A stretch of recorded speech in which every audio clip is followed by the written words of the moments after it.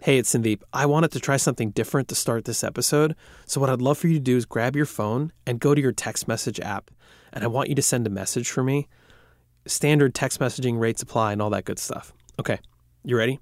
It's 907-312-5085. That's 907-312-5085. And what you're going to do is in the little body of the text message, type in the city, the state that you grew up in. And if you live outside of North America, just type in a city or state in North America that comes to mind. And then after you hit send, you're going to get a response and it's going to have a name. And I want you to just think about that name as you listen to this episode. You're listening to Food by Design, an IDEO podcast, where we talk to the people who are building the food systems we'll need in the future right now.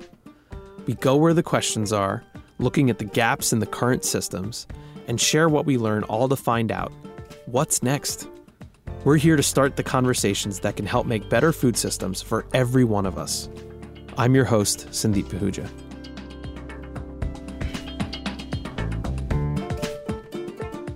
If you're into food the way I am, you may have heard of a concept called regenerative agriculture, a set of farming practices that have gotten a lot more popular over the past decade.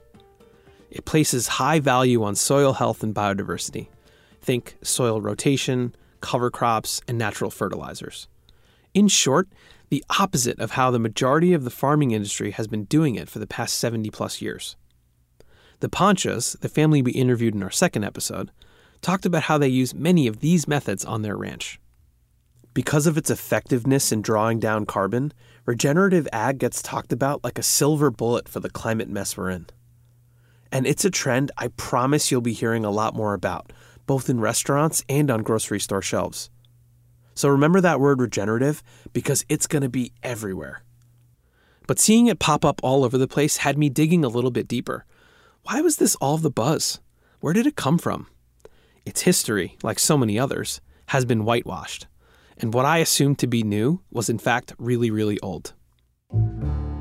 For over 10,000 years, our ancestors sustainably tended the land in a mutually beneficial way as mediators of this relationship between soil and sky. That's Larissa Jacobson, co-director of Soul Fire Farm, a Black and Indigenous-centered community farm in upstate New York. They feed their local community the food they grow, while also training aspiring farmers of color in sustainable agriculture, health, and environmental justice. Their approach is centered in indigenous, regenerative food systems that fed this land's inhabitants until the colonizers came. And when these practices disappeared, we all lost a connection to our food that greatly predates the dawn of modern agriculture. When the settler colonialists arrived, the land was called, quote, uninhabited and wild by many people. So when you see paintings of Manifest Destiny or Westward Expansion, and you see depictions of what was essentially the genocide and forced displacement, forced migration of millions of Indigenous and First Nations people, you're also witnessing this displacement of what was then a form of regenerative agriculture. I'm not surprised that Indigenous people knew how to do things in a sustainable way, and that our agricultural system disregarded their knowledge. Forgetting and ignorance are hallmarks of our relationship with Indigenous cultures and land. For instance, the land my apartment sits on in Oakland, California, was stolen from the Chochenyo Ohlone. Their descendants are still here, but they were forced off their land and greatly diminished in just 100 years. And I grew up on Long Island, New York, in a town called Bethpage, which was originally the land of the Merricks and Massapequas, which I only learned by sending that text to the phone number I mentioned at the top of the show. And you knew where I was headed, right? This all leads right back to the crisis in today's food systems. It's a huge problem that we don't know where our food comes from. Dr. Kyle White is a professor of environment and sustainability at the University of Michigan and a member of the Potawatomi tribe. His work focuses on climate and environmental justice and indigenous environmental studies. On an indigenous timescale, the loss of their food networks happened overnight. He calls it an apocalypse. It caused a disruption that was world-ending in its power and its force. For a lot of indigenous people, and if we're thinking about North America, if you just think about the last 200 years, ancestors that we had literally had to watch the entire landscape that they'd been accustomed to just really radically transform. Indigenous practices focused on land protection first, and food was the byproduct. Settlers took away millions of acres of land with the government's help. It was literally called the Indian Removal Act of 1830. Indigenous access to reliable foods all but disappeared, from wild rice native to the Great Lakes region to salmon fisheries out west, Kyle says. Areas that were full of forests, no longer, right now, commercial agriculture, or, areas where the water was really clean, areas that's too polluted to swim or to feel safe eating something that you harvested from that water. And the climate destruction from tearing up the grasslands happened just as quickly, threatening food sovereignty, a term used to describe a person's right to nutritious, culturally appropriate food produced through ecologically sound methods. Here's Larissa again. In that first generation after colonization, through the conversion of grasslands to croplands and through the early stages of the plow and tillage, the soil organic carbon of the Great Plains declined, they say now, by 50% because of this loss of what was regenerative agriculture at the time. And because so much of soil carbon is held in grasslands. Indigenous people around the world are centuries along in the process of surviving massive upheaval, one that is only starting to cause panic among non-Indigenous people. Functionally, global warming causes the same kinds of disasters Indigenous people have already faced. Loss of arable land, the death of forests, plummeting fish stocks, insects, and other species tied to our survival. And so this makes it so, from an Indigenous perspective, that climate change today can be more of a deja vu experience than it is the experience of something new or unprecedented. And what's challenging with that is then working with other populations who do think it's new and unprecedented.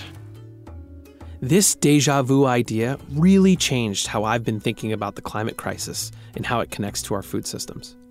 Privileged communities like mine have never lived through these times before, it's true. But it may explain why Indigenous farming practices have found new favor in the past few decades. These traditions won't restore stolen Indigenous land or reverse global warming by themselves. But a growing number of practitioners say they offer us a path forward at a time when the other path, the one that we're on, is clearly a dead end. To understand this alternate route, we spoke to Dr. Liz Carlisle, assistant professor of environmental studies at UC Santa Barbara. She wrote a book that turned out to be a sleeper hit. It's called Lentil Underground, and it takes place in Montana, where Liz is from. There's a really rich Indigenous history in Montana, and lots of Indigenous groups remain on their traditional homelands. Buffalo were the center of the food system in Montana before European Americans arrived in the late 19th century, basically. In Montana today, farmers mostly produce wheat, barley, and livestock. They're farmed separately, but that wasn't always the case. Homesteaders settled there in the 1860s and built family farms with both animals and crops. But by the mid-1900s, the farms became specialized. One farm was a feedlot for livestock, and another farm was for crops. The irony was that you'd have an excess of cow manure on one farm, and then on another farm, there were crops with no fertility source, no manure. Without a way to connect the dots, farmers turned to synthetic nitrogen fertilizer made by fossil fuels. Coming out of World War II, there was so much optimism about what was possible through chemistry. It was so deeply embedded, this sense that chemical agriculture was progress, it was the future. And so it was very, very difficult, I think, for people to shift away from that mindset and question whether there might actually be a better way or whether this might be a mistake. Starting in the 60s, farms were encouraged to specialize, grow fence row to fence row, get big or get out, all these famous, colorful phrases from former Secretary of Agriculture Earl Butz. We're at the Earl Butz part of the episode. According to Wikipedia, his nickname was Rusty, as in Rusty Butz. Sorry. Anyway, during his tenure, the industry slowly started to switch. It went from diversified small-scale farms to larger streamlined monocrops. So farmers did get bigger, they bought bigger machinery, they used more fertilizer, they used more herbicide, and the promise of all of this was that they were going to get higher yields. Even in his day, Rusty Butz was controversial. His policies encouraged overproduction. This drove prices way down. And at the same time, the prices for fertilizer were high. This cycle continued for over 20 years. But then Mother Nature stepped in. In the 1980s, there were 3 long years of drought, and this was catastrophic for farmers. The 1980s farm crisis impacted people all over the U.S., in the Midwest as well as in Montana, pretty much all grain-producing areas of the country. In many ways, what happened in the 80s was history repeating itself. Liz's family had firsthand knowledge of what happens when agriculture is handled in an unsustainable way. When her grandma was growing up in the 1930s, a series of dust storms swept the southern plains. The Dust Bowl destroyed livelihoods and crops. The farming community fell apart, Liz says, because of a collective failure to take care of their land and their soil. This image that my grandma shared with me of dust, of the land blowing away and coming in under the door of the kitchen, of putting towels under the door of the kitchen to try to keep all of the soil that used to grow crops from blowing into the house. So just this sense of like, the soil is blowing away.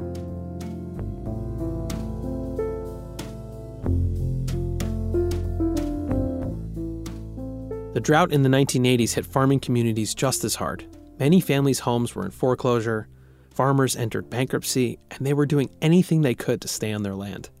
Desperate times call for, trying new things.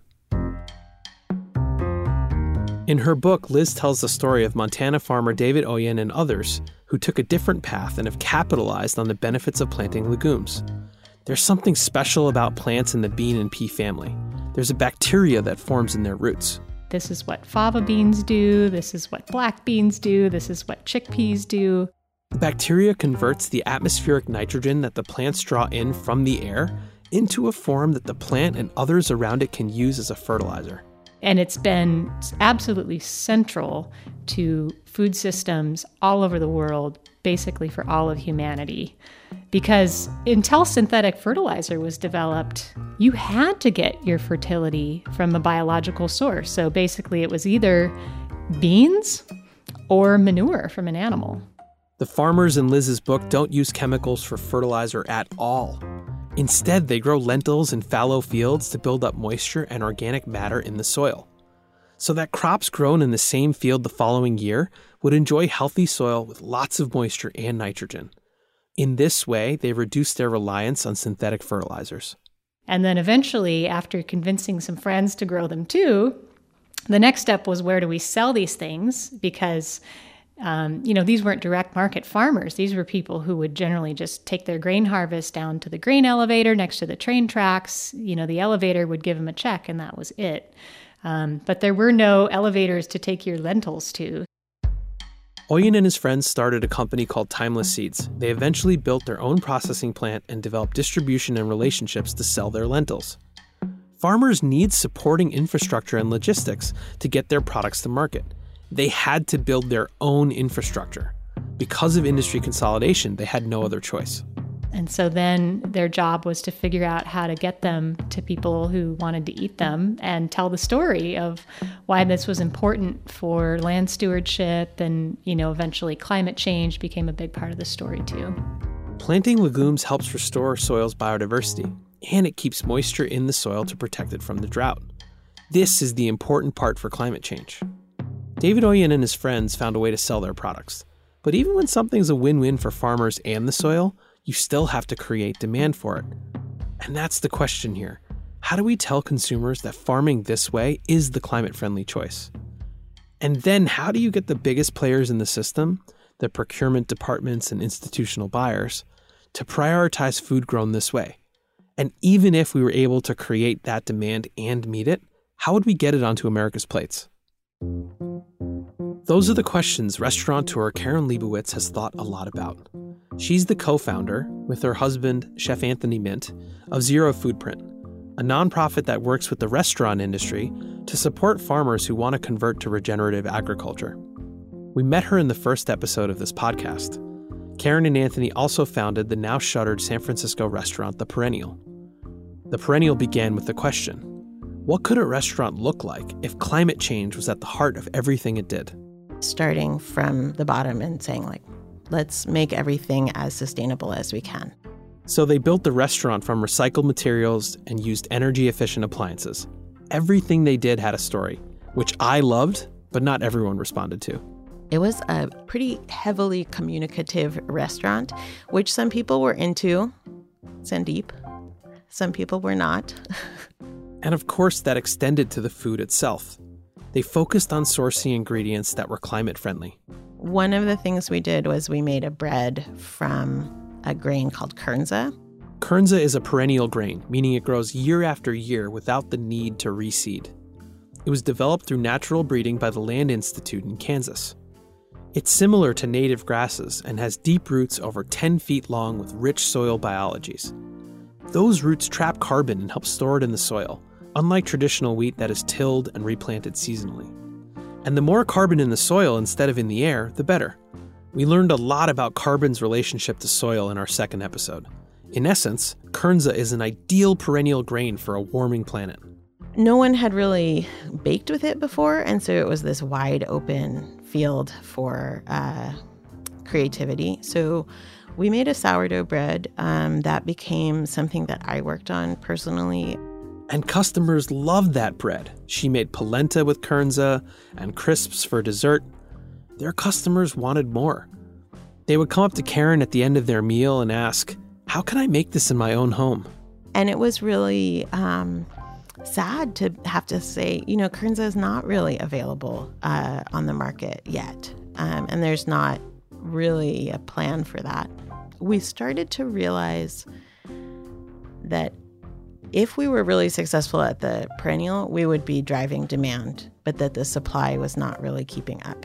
And so we were thinking, what is it going to take to get more producers into the regenerative agriculture world? So if there's potential for demand to shift towards more sustainable food, how do we increase supply of regeneratively farmed crops like kernza? One of the most powerful food companies in the world is trying, with mixed results so far.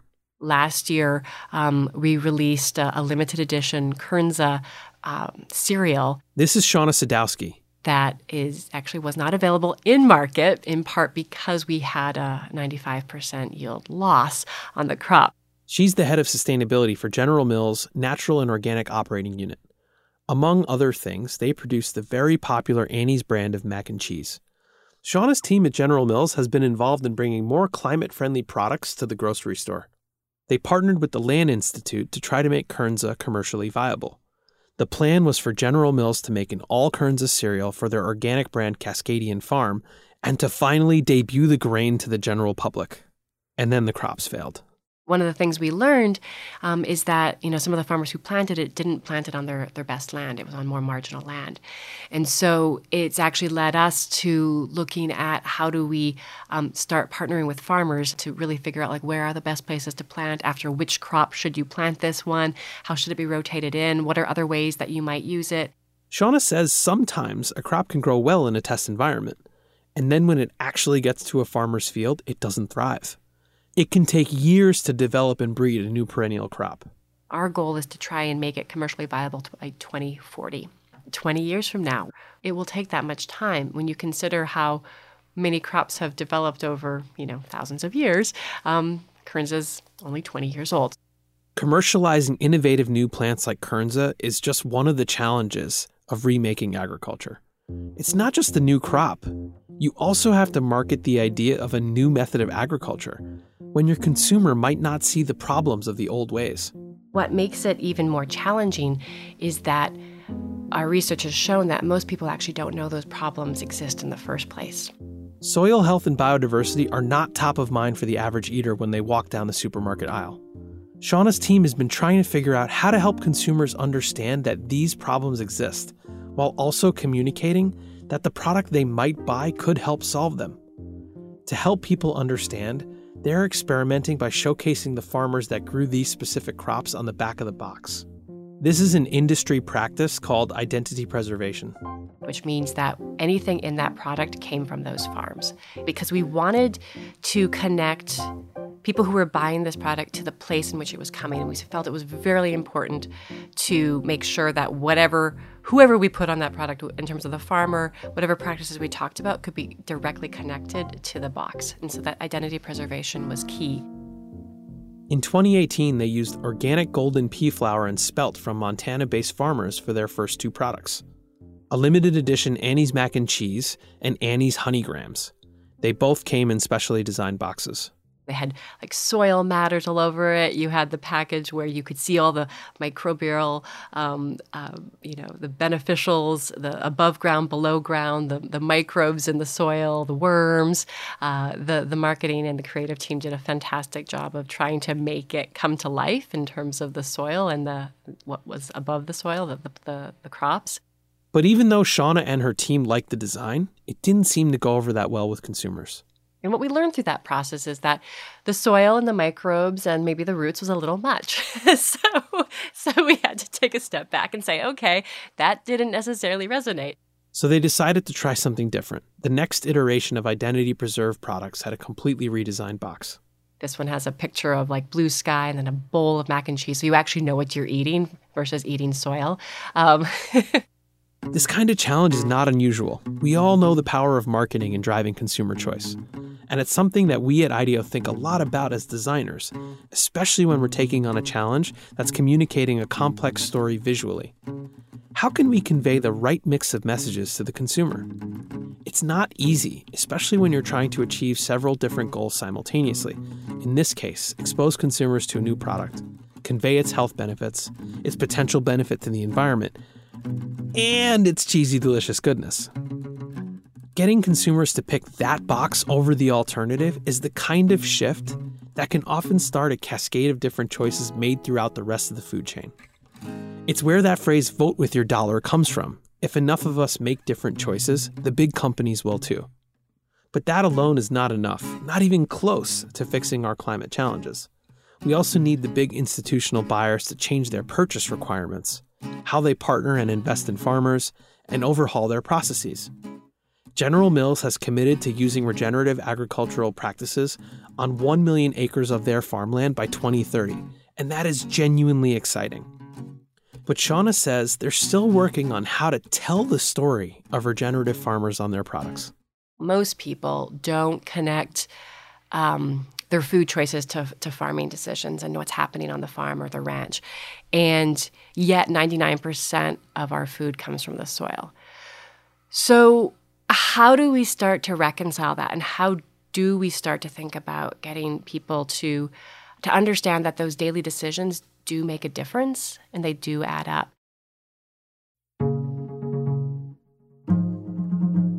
Right now, our food and farming systems are disconnected from one another, resulting in short-sighted decisions that jeopardize our farms, food innovation, and human health. Traditional indigenous wisdom and practices that have sustained humans for thousands of years have been ignored for decades, and more recently co-opted and whitewashed into something else. It's critical to at least acknowledge where these practices come from and treat indigenous farmers like the experts they are. The best case is that we upend the power dynamics that underpin the food system. If indigenous methods are just profited on by powerful farmers, that would perpetuate the cycle that we're in. Rethinking this part of the food system means taking reparations and land restoration seriously. Then resources can go back to indigenous communities so that they can farm their own land. We're going to dive much deeper into power and equity in the food system at the end of our series. We also need to help consumers realize how closely they are tied to America's farming communities. Lentils, for example, might not be the most popular crop, but they're climbing the ladder and making a positive impact on our soil systems. So whether it's lentils, kernza, or mac and cheese, these products represent the start of making regenerative ag the mainstream. Their successes and failures help us learn about the importance of marketing and the power of demand, as well as plan for what's next.